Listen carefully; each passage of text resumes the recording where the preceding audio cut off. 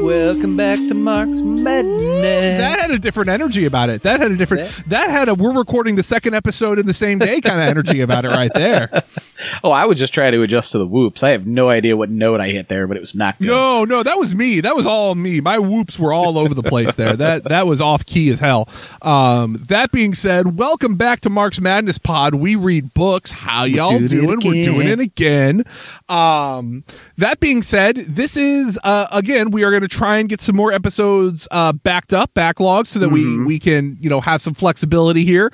And that being said, there are no current events for this week because we're recording this right after the events of last week, which was the Cuba current event. So I was going to say there are a lot of current events this week. None of them are from the last hour. Nothing has happened in the last hour that I'm aware of, and so there will be no current events this week. We've been busy recording, so we don't know. We have no idea. Yeah, we're aloof. Ignore that comment. We don't know about it yet. We don't know about it yet. Don't add us. We're fine. That being said, we're going to dive right into the reading this week at the top of page 585, first paragraph down. Forms of democratic government went on, but they were almost fantastic in their travesty on real popular control. International freebooters and bandits, now as lone and picturesque masked highwaymen, now hunting in packs and mercenary armies, gripped and guided the efforts of a vast nation to get rich after the indiscriminate murder and destruction of 4 years' war. All this led to disaster, which threatened the industrial machine.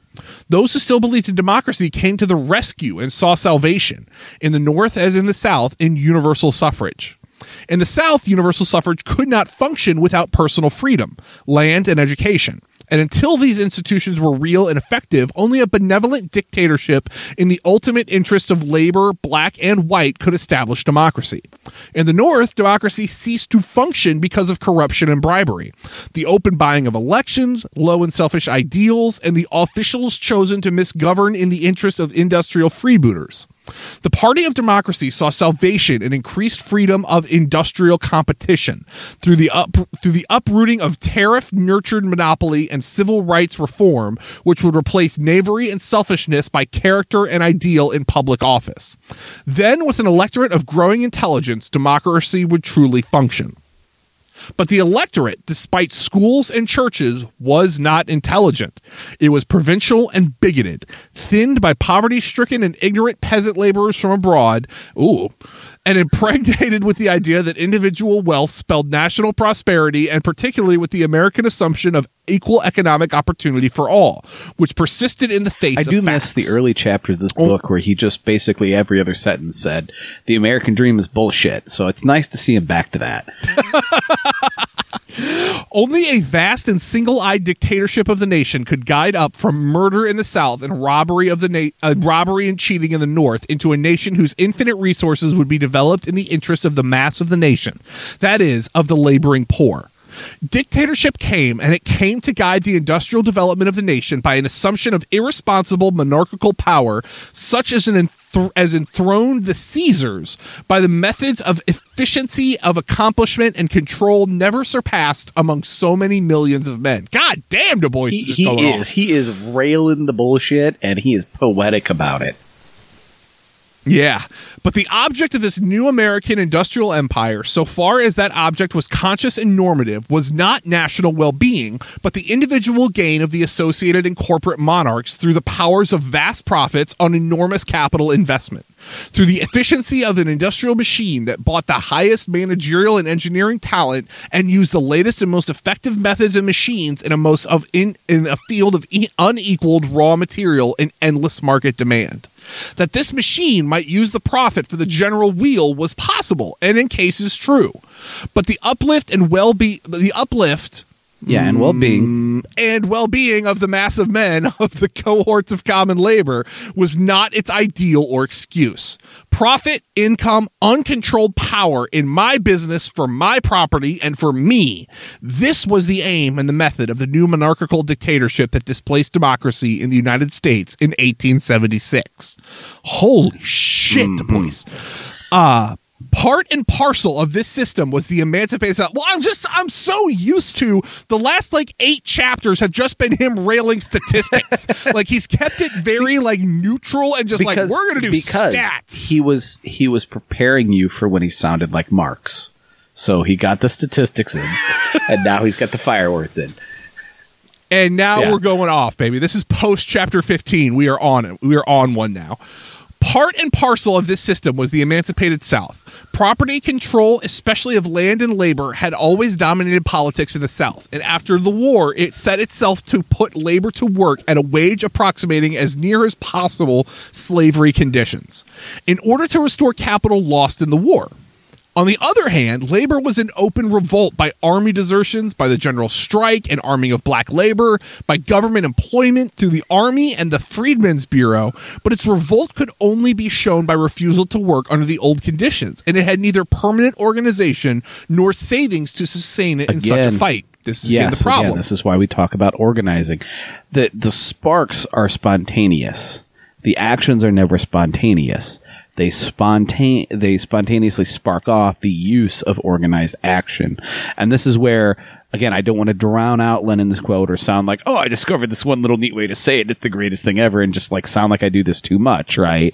Lenin's quote is good as it is, where there's decades where nothing happens and weeks where decades happen. And he's talking about historically written and world-changing events and how quickly they happen. And the poetic strength of it, everything is there, and anyone that hears it should understand these things. But just because who he said it to was a very organized population, and because America is not a very organized population, I just want to be clear that when he says that, it's not that nothing happens in those decades where nothing happens. Organizing happens in those decades where nothing happens, and then those weeks where decades happen, all that organizing and thrown into action. And then it depends on, is that socialist action? Is that counter-revolutionary action? Is that fascist action? All depends on who is organized and whose interests the outcomes of those key events in history serve. Amen. Into this situation, Northern Capital projected itself through the agency of the so-called carpetbagger. The carpetbagger tried to stimulate production on the Northern model. He offered the laborer higher wages and yielded him political power. He tried to establish wide systems of transportation and to exploit new raw materials. His efforts involved the same overthrow of old standards of honesty and integrity prevalent in the North, and this was emphasized in the South by the post-war bitterness and war losses of capital. The orgy of graft, dishonesty, and theft, North and South, was the same pattern and involved the same sorts of people, those scrambling to share in the distribution of new goods and services which the new industry in the North and the restoration of the old agricultural in the South poured out, and those trying to get legal titles to the new forms of property and income which were arising. The South, however, had two peculiar elements: a capitalist class deprived of most of its capital except land, and a new class of free black labor with the right to vote. Into the hands of this body of labor, the North had been compelled by the intransigence of the planters themselves to place a tremendous dictatorship, and this dictatorship of labor was gradually being set to change the whole pattern of distribution of wealth. But Southern labor was thinking in terms of land and crops and the old forms of wealth, and was but dimly conscious of the new industry and the new wealth. And that makes sense. They hadn't been industrialized yet, and there wasn't this kind of party organizing campaign you see in other places that hadn't been industrialized, like you would see later in Russia or China or something like that. And so if you don't have people educating you politically and you don't have industrialization to see it, it's kind of an unknown. How are they supposed to see that, right? The landholder, therefore, in the South was caught in a curious vice. Impoverished by the war, he found labor in control of the remaining parts of his wealth and determined to distribute it for the uplift of the mass of men. He found carpetbaggers encouraging this by yielding the political power of laborers and manipulating that power so as to put it in the hands of carpetbaggers, the new wealth arising from corporations, railroads, and industries. He found the carpetbagger trying to raise the capital necessary for new investments through spending money borrowed by the state, and thus increasing the taxation on him, which already new social legislation on behalf of the laborers had increased. The result was that a scramble ensued in the South as mad as that in the North, but different, more fundamental, more primitive. It had been insistently and firmly believed by the best thought of the South that 1. The Negro could not work as a free laborer, 2. The Negro could not really be educated, being congenially inferior, and 3. If political power were given to Negroes, it would result in virtually virtually in the overthrow of civilization. And mind you, very, very, very racist Southerners very much believe this because, again, and this, the function of racism serves power, right? People had to believe this to justify slavery, just the same way people believe really, really racist shit to justify wars in the global south, really, really racist shit to justify police brutality and such a large prison system that we have in the United States, to justify poverty and homelessness. This is the kind of thing that gets into people's brains, so of course they believe these things.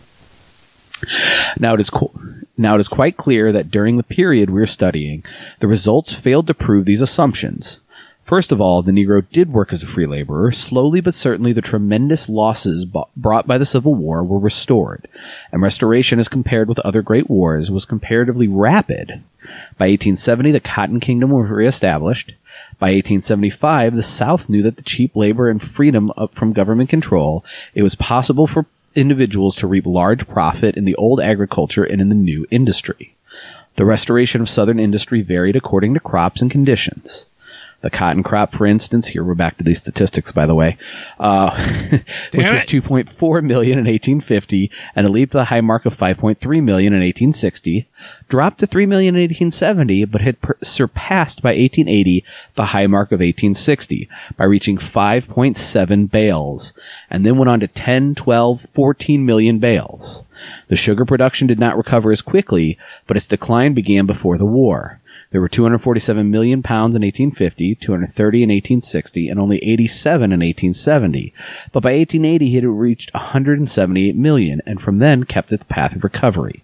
Tobacco was 434 million pounds, 472 in 1860, 472 in 1880.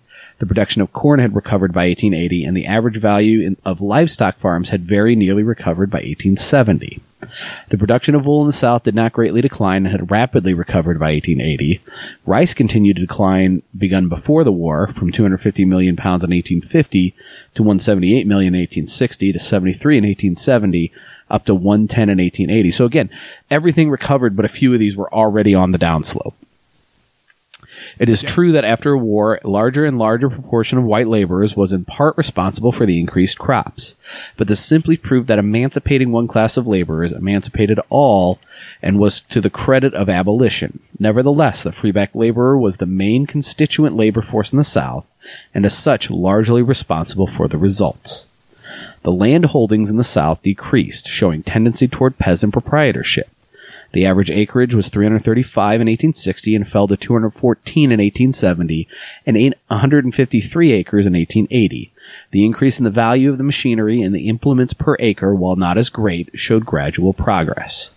The average value of farmland did not recover from its high speculative cost in 1860 until 30 years later. But on the other hand, its decrease in value from 1860 to 1870 was not large. The land, for instance, in 1870 in the South was worth more in average value per acre, including improvements in livestock, than in 1850. The testimony of unprejudiced visitors as to the work of the Negro as a free laborer during these days is practically unanimous. Nordhoff said in 1875, "The Negro in the main is industrious. Free labor is an undoubted success in the South. The Negro works, he raises cotton and corn, sugar and rice, and it is definitely to his credit that he continues to do so. And according to universal testimony, works more steadfastly and effectively this year than ever before 1865. Again, because he probably takes some pride in it. He's not being forced to and beaten and all these horrible things. Yeah. In spite of the political hurly-burly in which has lived in the last 10 years. Summer said, "The testimony generally borne of the Negro is that they work readily when regularly paid." Amazing how that works. Wherever I have consulted an effective employer, whether in the manufacturing works of Richmond or on the farms of plantations, such is the opinion with little variation that has been given. The testimony borne of the Negroes by candid and substantial people is that while they do not afford the supply of steady labor necessary, and there is room for more of them or for more efficient laborers, they are doing much better than was expected before the emancipation. That the Negroes are improving and many of them rising under freedom into very comfortable and civilized condition is not only admitted in the upper circles of society, but would strike even a transient wayfarer like myself in the great number of decent colored men of the laboring class and of happy colored families one meets. Manufacture began to develop in the South. The manufacture of pig iron, assumed importance in Alabama in 1864, and the output arose from 64,000 to 1.4 million in 1875. The manufacture of cotton goods increased in North and South Carolina. The number of mills in South Carolina was 270 in 1860 and 720 in 1880. That is a big-ass jump. Yep. The railroad mileage southeast of the Mississippi was 8,838 miles in 1860 and 11,501 in 1870. West of the Mississippi, the growth was even larger. In every southern state, 1860 to 66, the railroad mileage increased, sometimes only slightly, as from 973 to 1,007 in South Carolina, from 1,420 to 1,502 in Georgia. But all of these figures include the rebuilding of railroads destroyed during the war. White labor was of increased importance in these lines, but colored labor was never negligible. With regard to education, the testimony is equally clear. Grant that the Negro began almost totally illiterate.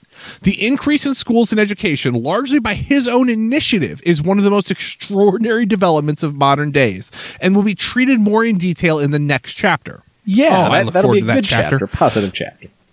That'll be a good chapter. It is enough to say here that the question as to whether American Negroes were capable of education was no longer a debatable one in 1876. The whole problem was simply one of opportunity.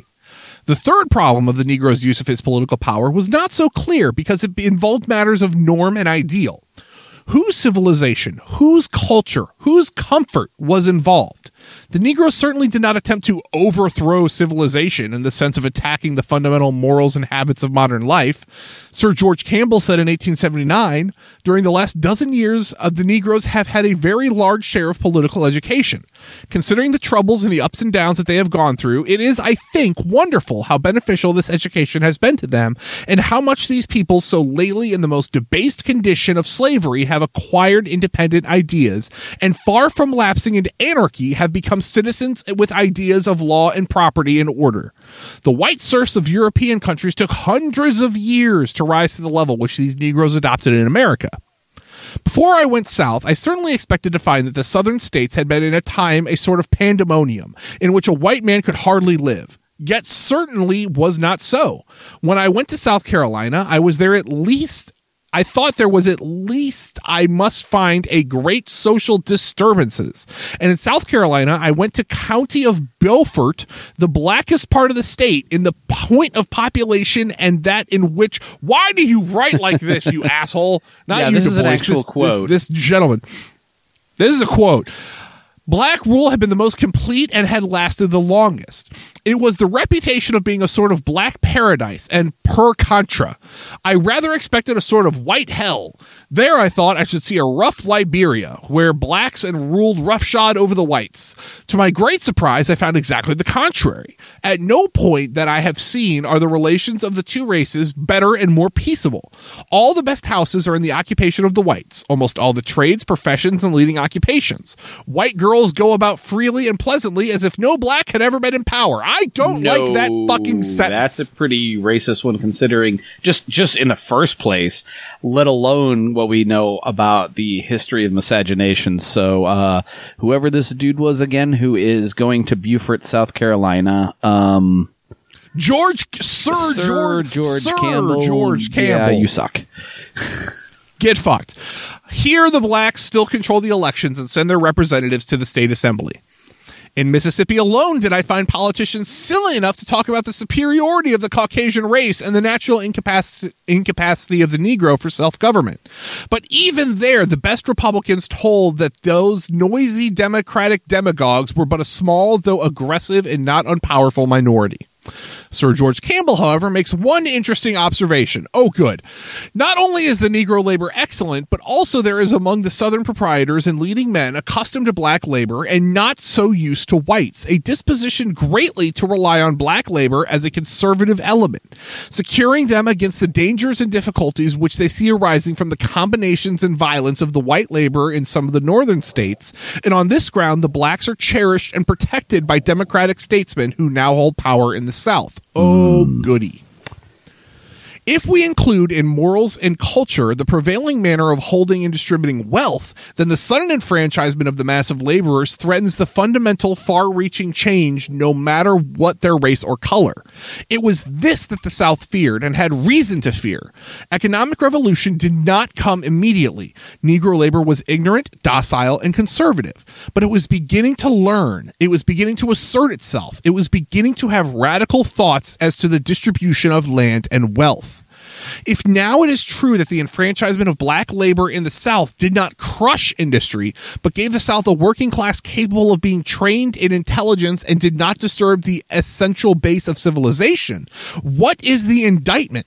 The bitter and deep-seated indictment brought against the Negro voter. It's racism. That's a clue. It's racism. The indictment rests upon this unquestioned fact. Property in the South had its value cut in half during the Civil War. This meant that property was compelled after the war not simply to attempt to restore its losses, but to bear a burden of social expense largely because of the widened duties of the state and the greatly increased citizenship due to the emancipation and enfranchisement.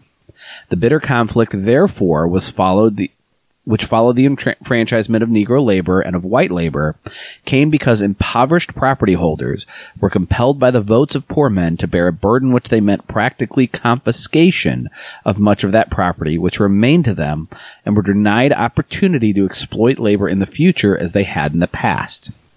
It was not then that post-bellum, that's a new term, I guess, post-antebellum is post-bellum. The post-bellum South could not produce wealth with free labor. It was far more fundamental question as to whom this wealth was to belong to and for whose interests laborers were to work. There is no doubt that the object of the black and white labor vote was gradually conceived as one which involved confiscating the property of the rich, as it should. This was a program that could not only openly avowed by intelligent men in 1870, but has become one of the acknowledged functions of the state in 1933. And it is quite possible that long before the end of the 20th century, the deliberate distribution of property and income by the state on an equitable and logical basis will be looked upon as the state's prime function. There was a little song in the 50s where that did happen, so it was after Du Bois wrote this. But then, McCarthyism bared big and kind of crushed that, and then we had Reagan and blah, blah, blah, blah, blah. Put all these facts together, and one gets a clear idea, not of the failure of the Negro suffrage in the South, but of the basic difficulty which it encountered, and the results are quite consistent with a clear judgment that Negro and white labor ought to have had the right to vote, that they ought to have tried to change the basis of property and redistribute income, and that their failure to do this was a disaster to democratic government in the United States. To men like Charles Sumner, the future of democracy in America depended on bringing the Southern Revolution to a successful close by accomplishing two things: the making of the black freedmen really free, and the sweeping away of the animosities due to the war. What liberalism did not understand was that such a revolution was economic and involved force. Thank you, Du Bois. He hit it. He said the words. Those who against the public weal have power cannot be expected to yield save to superior power. The North used its power in the Civil War to break the political power of the slave barons. During and after the war, it united its force with that of the workers to uproot the still vast economic power of the planters. It hoped that with the high humanitarianism of Charles Sumner, eventually to induce the planter to surrender his economic power peacefully, in return for complete political amnesty, and hoped that the North would use its federal police power to maintain the black man's civil rights in return for peaceful industry and increasing intelligence. But Charles Sumner did not realize, and that other Charles, Karl Marx, had not yet published Das Kapital to prove to men that economic power underlies politics. Abolitionists failed to see that after the momentary exultation of the war, the nation did not want Negroes to have civil rights, and that the national industry could get its way easier by alliance with Southern landholders than by sustaining Southern workers. They did not know that when they let the dictatorship of labor be overthrown in the South, they surrendered the hope of democracy in America for all men. If we mentioned this as a good chapter, this is a good chapter. I thought this was going to be a garbage chapter where he just buried me with bad things. Well, it's just Du Bois going the fuck off. I was going to say, the way the title of the chapter read, and we talked about this, right? This is kind of a piece of, I mean, everything that's theory is also part history, and everything that's history is also part theory and comes with its biases and things like that. But this is the first time we turned from something that was explicit theory to explicitly history. And now we're getting really deeply in the explicitly theory part of it, and it is right on. This is right up around it. Now we're suddenly getting back into our groove of who we are in this podcast. Doggedly to the end of his days, and with his dying breath, Charles Sumner strove for his peaceful revolutionary ideal. As early as 1870, he had tried to have the names of Civil War battles taken from the Army Register and the regimental colors.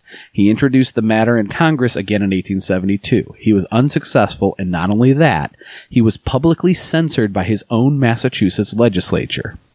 When Congress met in the fall of 1871, Sumner made his last effort to carry his Civil Rights Bill. The first Civil Rights Bill of April 9, 1866, after varied experience in the courts, was superseded by the first section of the 14th Amendment. The present bill was aimed at the North as well as the South, and Sumner proposed to secure equality of civil rights to colored people and prohibit discrimination against them in railroads, theaters, hotels, schools, cemeteries, and churches, and in serving as jurors. He presented a series of petitions favoring the bill and tried to take an action on the bill, a condition of adjournment. Finally, he sought to make the pressure for reconciliation with the South a part of his movement for civil rights. He therefore moved his Civil Rights Bill as an amendment to the Amnesty Bill, which had been passed in the House. And starting to quote, he thought the two measures should be associated in history, the one an act of justice and the other an act of generosity. And it was his opinion, not however justified by the result, that the desire for amnesty was so strong that when once his civil rights measure had been incorporated in it, the bill thus amended would pass by 2/3 vote. His amendment was lost in committee of the whole by a single vote, and moving it again after the bill was reported, he said, "I entreat senators over the way, the Democrats, who really seek reconciliation now, to unite in this honest effort. Give me an opportunity to vote for this bill. I long to do it. Gladly I would reach out an olive branch, but I know in no way which can be done unless you begin the justice of the colored race." Colored people held meetings to popularize the measure, but there was no wide interest in it. After the Christmas recess, Sumner made his final appeal. "I make this appeal also for the sake of peace, so that at last there shall be an end of slavery, and the rights of the citizen shall be everywhere under the equal safeguard of national law. There is beauty in art, in literature, in science, and in every triumph of intelligence, all of which I covet for my country. But there is a higher beauty still in relieving the poor, in elevating the downtrodden, and in being a succor to the oppressed." God, I miss you, Sumner.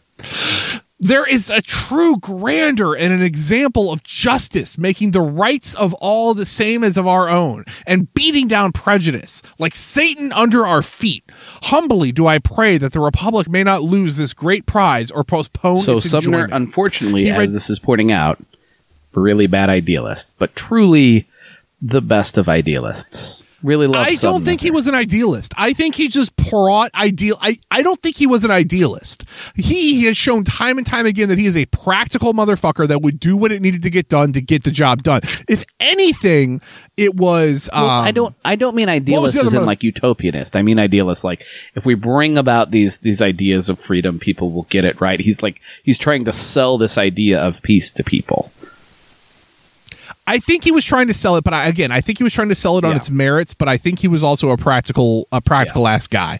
But again, I get it. It's just, oh God, having anyone like that speaking is just good. He read documents, letters, and newspaper extracts to show the necessity of the bill. The galleries were filled with colored people, but industry and the new finance look askance. Their attitude toward the abolition democracy was plainly expressed in 1876 by Henry Cook, brother of Jay Cook, the great banker. "You know how I have felt for a long time in regard to the course of the ultra-infidelic radicals like Wade, Sumner, Stevens, etc. Omnigenous. They were dragging the Republican Party into all sorts of isms and extremes. Their policy was one of bitterness, hate, and wild agrarianism." Again, bitterness and hate. Did you just read what Sumner fucking said? But, like, I mean, that's the key. He like wild agrarianism, and he sees it as a shot at his prospecting, at his profits through stocks. Exactly. These reckless demagogues have had their day, and the time has come for wiser counsel. With Wade uttering agrarian doctrines in Kansas and fanning the flames of vulgar prejudices, trying to array labor against capital. They're naturally allayed against each other, motherfucker. They're naturally allayed against each other. And pandering to the basest passions, with Butler using the wholesale conscription throughout the South and the wholesale repudiation throughout the North. With Stevens advocating the idea of a flood of irredeemable paper money. With Pomeroy and Wade and Sprague and a host of others clamoring for the unsexing of women. I don't even know what that means. No idea. I assume that means suffrage. I was going to say, every time anything like that has been uttered, right? Like, how dare women not be womanized? It's always bigoted, right? It's always misogynistic. Sometimes, even transphobic and homophobic and things like that. But it's always misogynistic. It's always a load of fundamentalist right-wing crap. Even Schurz did not sympathize with Sumner. Yeah. Carl, you're on my back list. On the list. And said you're back on the fucking list. Reports is an asshole again. Ye of long ass reports. Sumner pushed the bill throughout the session, but despite his efforts, the bill failed. Another bill came from the House 3 months later, but was lost by a Senate vote. Just after that, Sumner again sought to attach his civil rights proviso to the amnesty bill. He lost in the committee of the whole by a single vote. He placed the civil rights bill on the calendar with the amnesty bill, but his strategy was finally defeated by a ruse, and the amnesty bill passed without the civil rights bill. I do want to say, too, I just want to, he lost by a single vote, and I'm sure there are some amount of people who totally backed it, but I feel like this is probably like the Democratic Party today, where there's a fall guy, but if you replace that fall guy with someone more progressive, there'd just be another fall guy. They just happen to use the same fall guy over and over and over, whether it's like Manchin or whatever the fuck, because they keep getting reelected in their little district. Yeah. On the first day of the new Congress, December 1873, Sumner pressed two measures: a national civil rights bill and a bill for equal rights in the schools of the District of Columbia. He traced in debate the history of the Civil Rights Bill from 1870 to 74, when he made his last appeal. The bill was not reported until after his death, and then Senator Frelinghuysen said, "Would that the author of this measure were here to present and defend it. To our view, it would have been becoming that he who was in the forum the leader of the grandest victory of the 19th century in the Western Hemisphere, the victory of freedom over slavery, should have completed the work he so efficiently aided, but it was otherwise decreed." Is Du Bois never going to bring up the caning of Sumner? Like, ever? Is he just going to pass over it? Like, yeah, I guess it was just supposed to be so widely known. I don't know. All right. At some point, we're going to do a mini madness on the caning of Sumner. It passed the Senate, but was not voted on in the House. In February 1875, a new House bill omitting schools and cemeteries became a law. That's a new House bill omitting schools and cemeteries. All right. Yeah, so it was like Sumner's bill where he says, equality and the jury and the buses and things like that. And then they're saying, okay, but black people still got to do separate schools and some, or don't have to have equal schools and cemeteries. I think he was also saying equal to, not necessarily the same. So I think that's where a lot of that segregation, quote unquote, separate but equal, when it was very obviously not equal, came about. Makes sense. Sumner passed before the effect of the new alignment of big business on the Southern situation was clear. He was taken ill in March 1874. At his deathbed stood three Negroes: Frederick Douglass, George T. Downing, and Sumner Worley. Together with distinguished senators and officials, 3 times he said hoarsely and in a tone of earnest entreaty, "You must take care of the Civil Rights Bill. My bill, the Civil Rights Bill. Don't let it fail." This was his last public message. Frederick Douglass led his funeral procession, and colored soldiers guarded his body at the State House in Boston. So died, as Sherman said, the foremost man in the civil service of the United States. William Lloyd Garrison had written, "Your blood staining the floor of the Senate chamber was the blood of a martyr. Now it is given to you to wear a martyr's crown. There is no human but divine triumph. That is not in the wisdom of man, but in the power of God." I think Lloyd Garrison was probably referencing the caning there. Yeah. Oh, he was absolutely referencing the caning right there. I guess you 100%. Could say it was mentioned there, just not explicitly. The dream of democracy died hard. The final ratification of the 15th Amendment brought a special message from President Grant, March 30th, 1870, which was a curious historical significance. Such notification is unusual, but I deem a departure from the usual custom justifiable.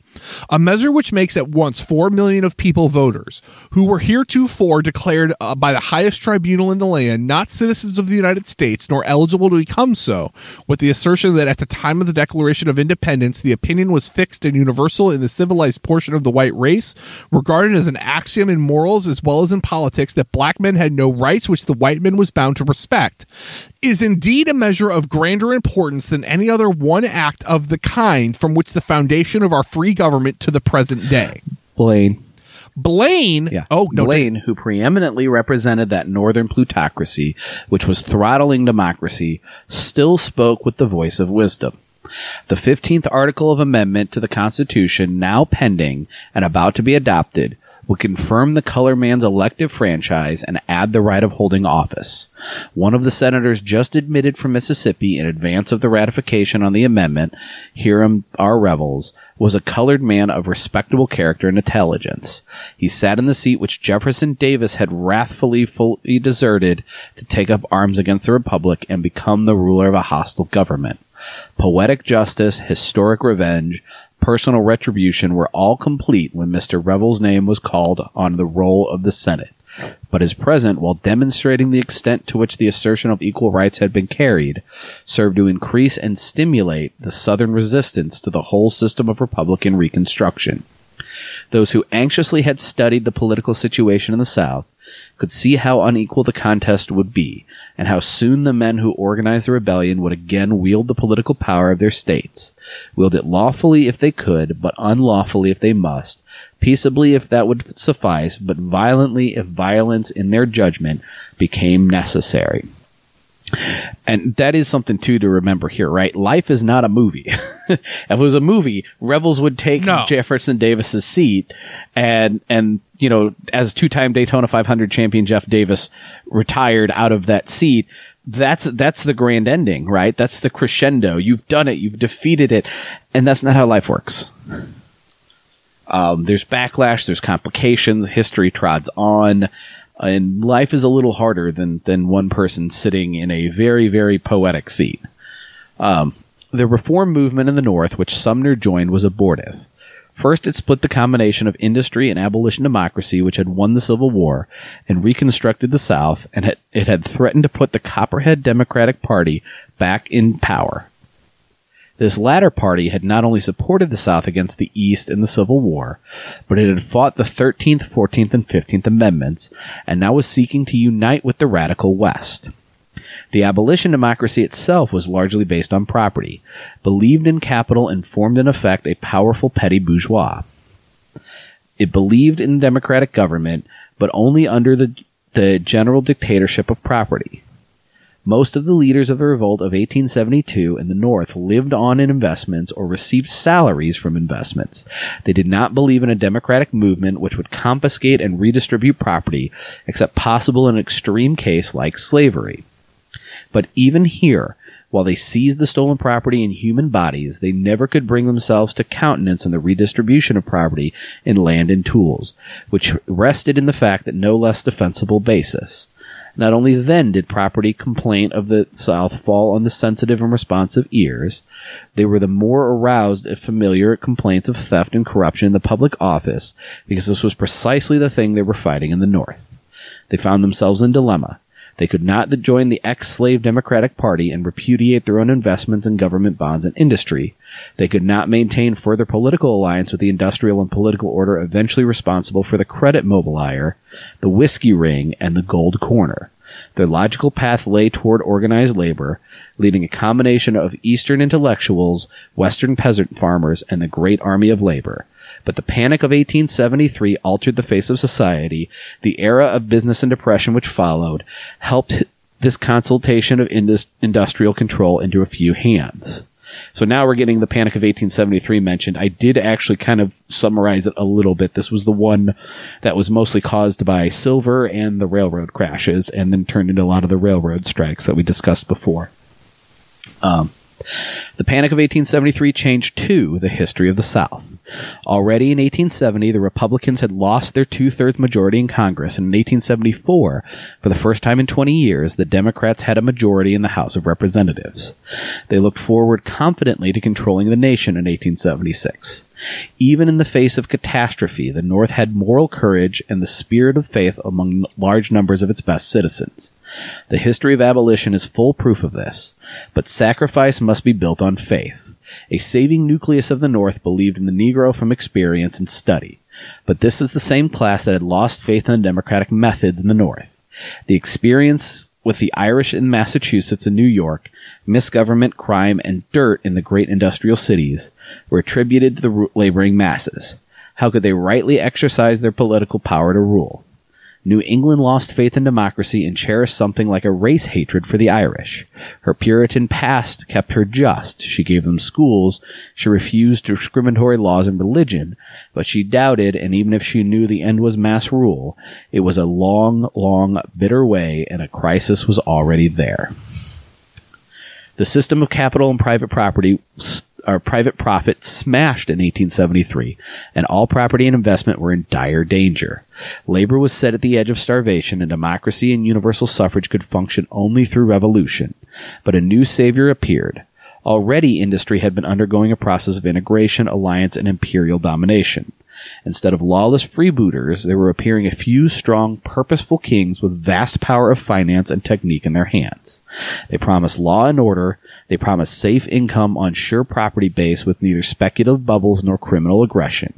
In other words, a new empire of industry was offering to displace capitalist anarchy and a form of dictatorship of capital to guide and repress universal suffrage. The conquest of the new... Oh, go ahead. The conquest of the new industry in the ranks of labor was quick and certain. The growth of the National Labor Union into a labor party along Marxist lines, which had been developing from the close of the war, began to become petty bourgeois. It began to fight for capital and interest and the right of the upper class to share in the exploitation of common labor. The Negro was a common laborer, belonged therefore not in but beneath the white American labor movement. Craft and race unions spread. The better paid, skilled, and intelligent American laborer formed itself into closed guilds and in combination with capitalist guild masters extorted fair wages which could be raised by negotiation.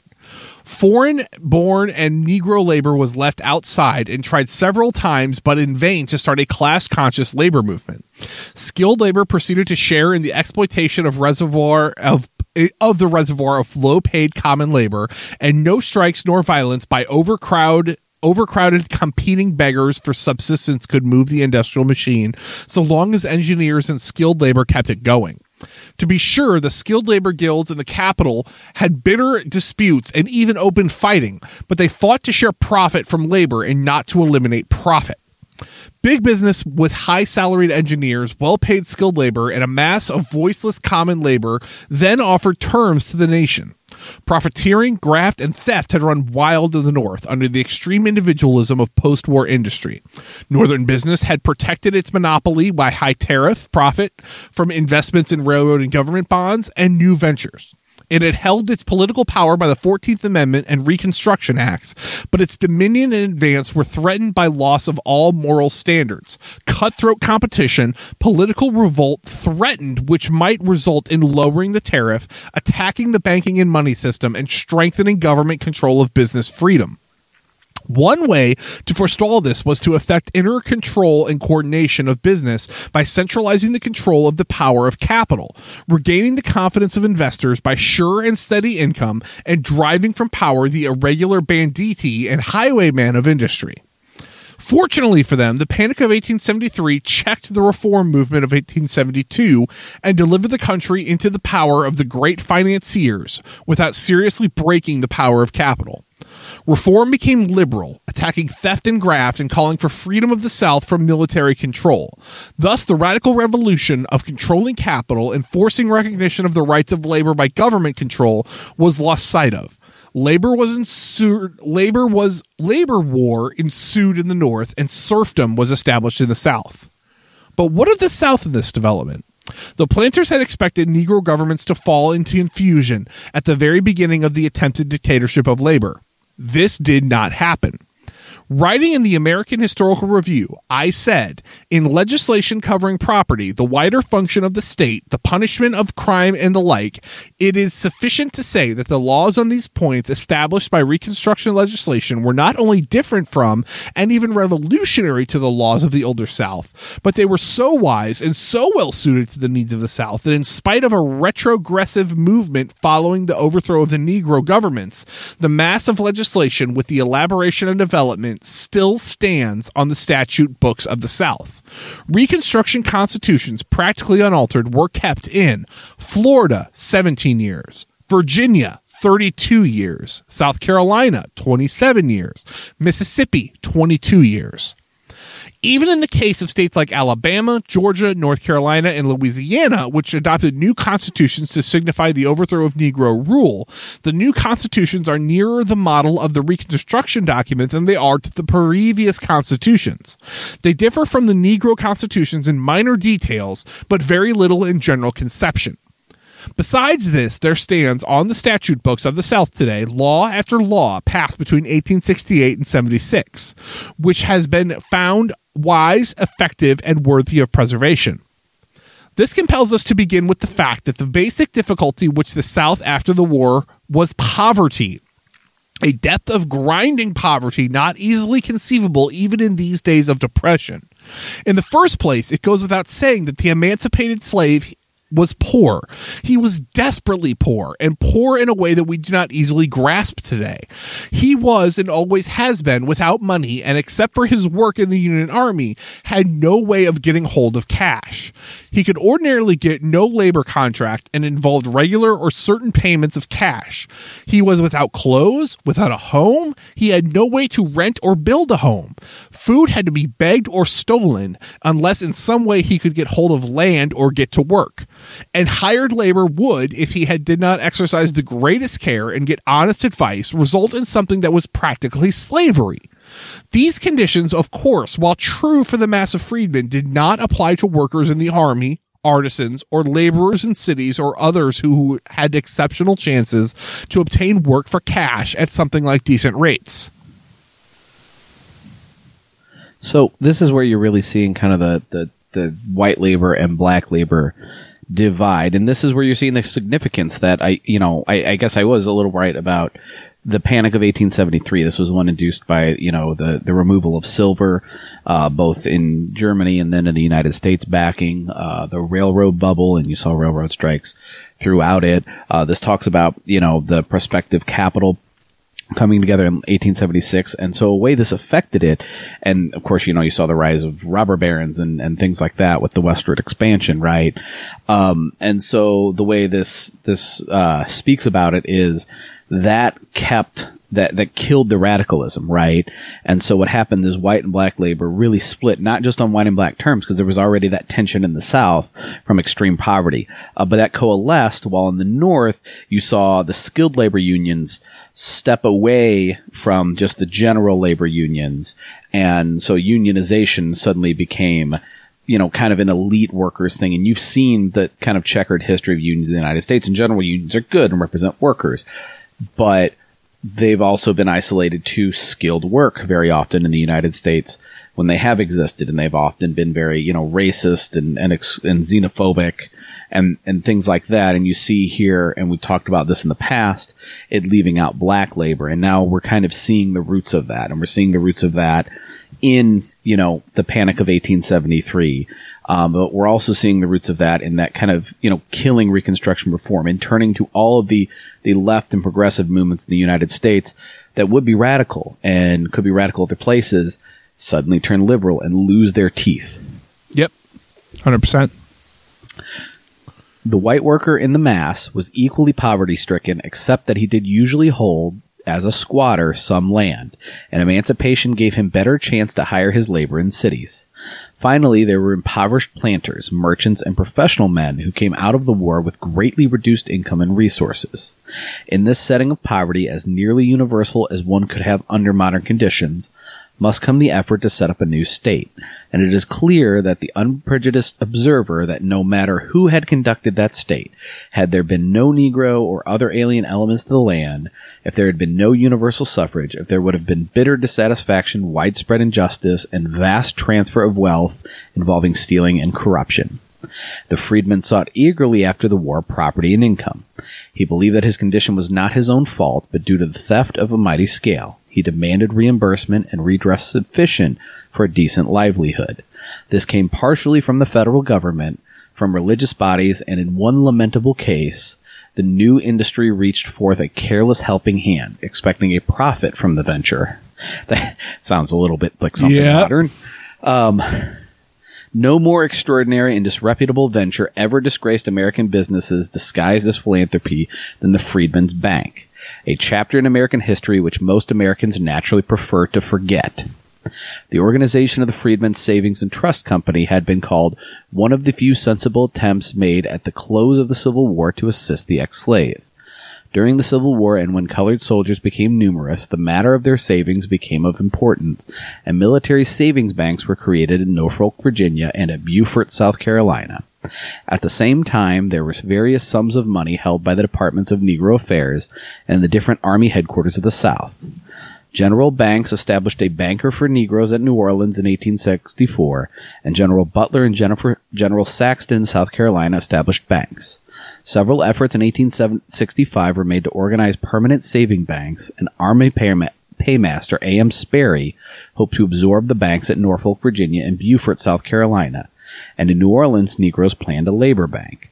In January 1865, Alfred arranged a meeting of a number of interested persons and businessmen in New York, and the result was a bill to incorporate the Freedmen's Savings and Trust Company introduced to the Senate.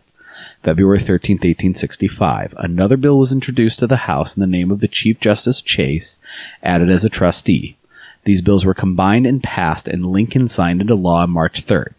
He said this bank is just what the freedmen need, at the same time that he signed the bill creating the Freedmen's Bureau. The incorporators and trustees of the bank included Peter Cooper, William Cullen Bryant, A.A. Lowe, Gareth Smith, John Jay, not the Cardinals player, S.G. Howe, George L. Stearns, Edward Atkinson, and Chief Justice Chase. The business was confined to the Negro race, and at least 2/3 of the deposits must be invested in United States securities. For a while, the success of the Freedmen's Savings Bank was phenomenal, and the deposits extraordinarily encouraging. They came from day laborers, house servants, farmers, mechanics, and washerwomen, and the proverbial thriftlessness of the Negro seemed about to be disproven. North as well as South, the whites were agreeably surprised. Gradually, difficulties developed, and on the one hand, in the North, the bank was regarded as a philanthropy and not worth the careful control and oversight of those who had loaned their names to it.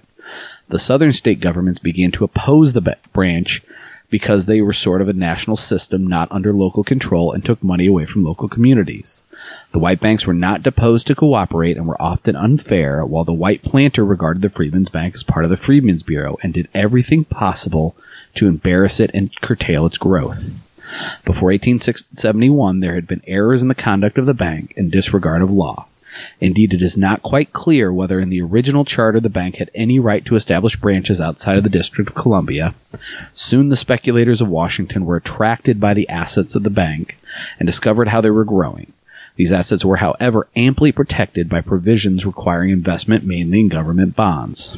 An amendment to the charter was introduced into Congress in 1870, which proved that 1/2 of the deposits invested in United States bonds might be invested in other notes and bonds secured in real estate mortgages. Okay, so we're privatizing the freedmen. Yay!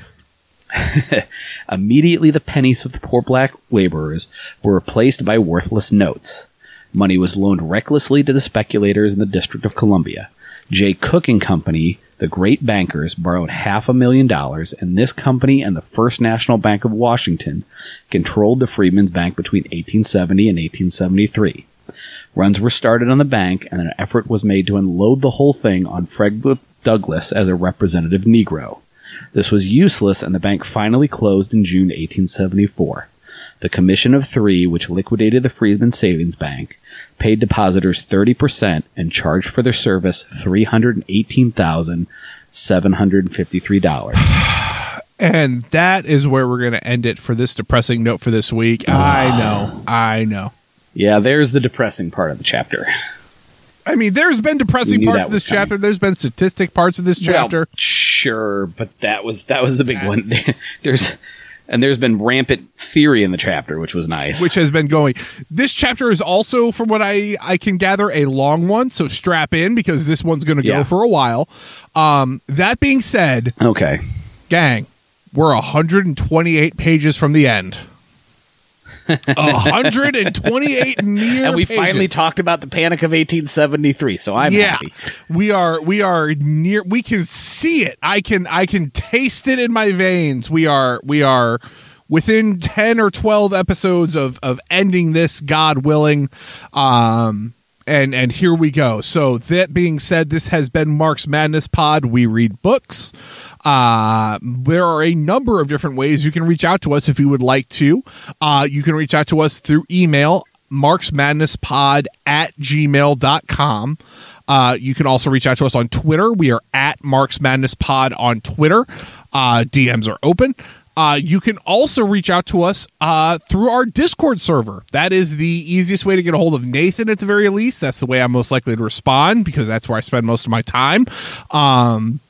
It is just a community of good people that are also fans of the show or fans of other leftist content, and congregate there. And we play D&D, we play Final Fantasy 14, we hang out, we just talk as a community. Sometimes you just need a group of like-minded people to vent to, and that is a place that is more than welcome to accept you. They're a great community, and I'm proud to be a part of it. That being said, David, the link to our Discord bio is in our Twitter. I'm alerting you to that, just in case you wanted to join. Okay. Also, yeah, because I don't really pop in unless much. You're summoned or something important happens. Yes. That being said, it is time for the disclaimer. So take it away. This is why we didn't do it every week, because I did do it every week, but we only recorded. We only did it once out of 2 episodes we recorded. All right. Anyway, so we started this podcast. We were reading another long book, although we were summarizing it in capital. And that's always a book you wanted to read together. And so me and Nathan read it together. We recorded it. We said, what the hell? Maybe more people want to do this because you really want to read these books in a reading group. And ever since then, our vision's been that hopefully you're in some kind of party, some kind of organization doing on-the-ground action and working for this revolution. And your group is reading these books in its reading group, its political education group, study group, whatever it is. And so in that case, we can be another voice in that group, another sense of input, another part of context, something else to help you get more out of the work. Save for that, they're reading shorter works or something more applicable to what you're organizing around. And you're reading these works on your own. Hopefully we can be that reading group or that discussion group for you. And save for that. Save you either get something like this where we're reading every word, so more like an enhanced ebook, or something that we summarize more. Whatever we can do to make these works more accessible to you, because we want these works out there guiding your actions. Because when theory guides your actions as part of a political and revolutionary process, then those actions transform into praxis, which is theory and action. And without that praxis, the theory is completely useless. It does nothing. They go hand in hand. They are tied at the hip. Amen. As always, that being said, this has been Mark's Madness Pod. We read books. My name is Nathan. My name's David. And we will talk to you all next week. Bye. Bye.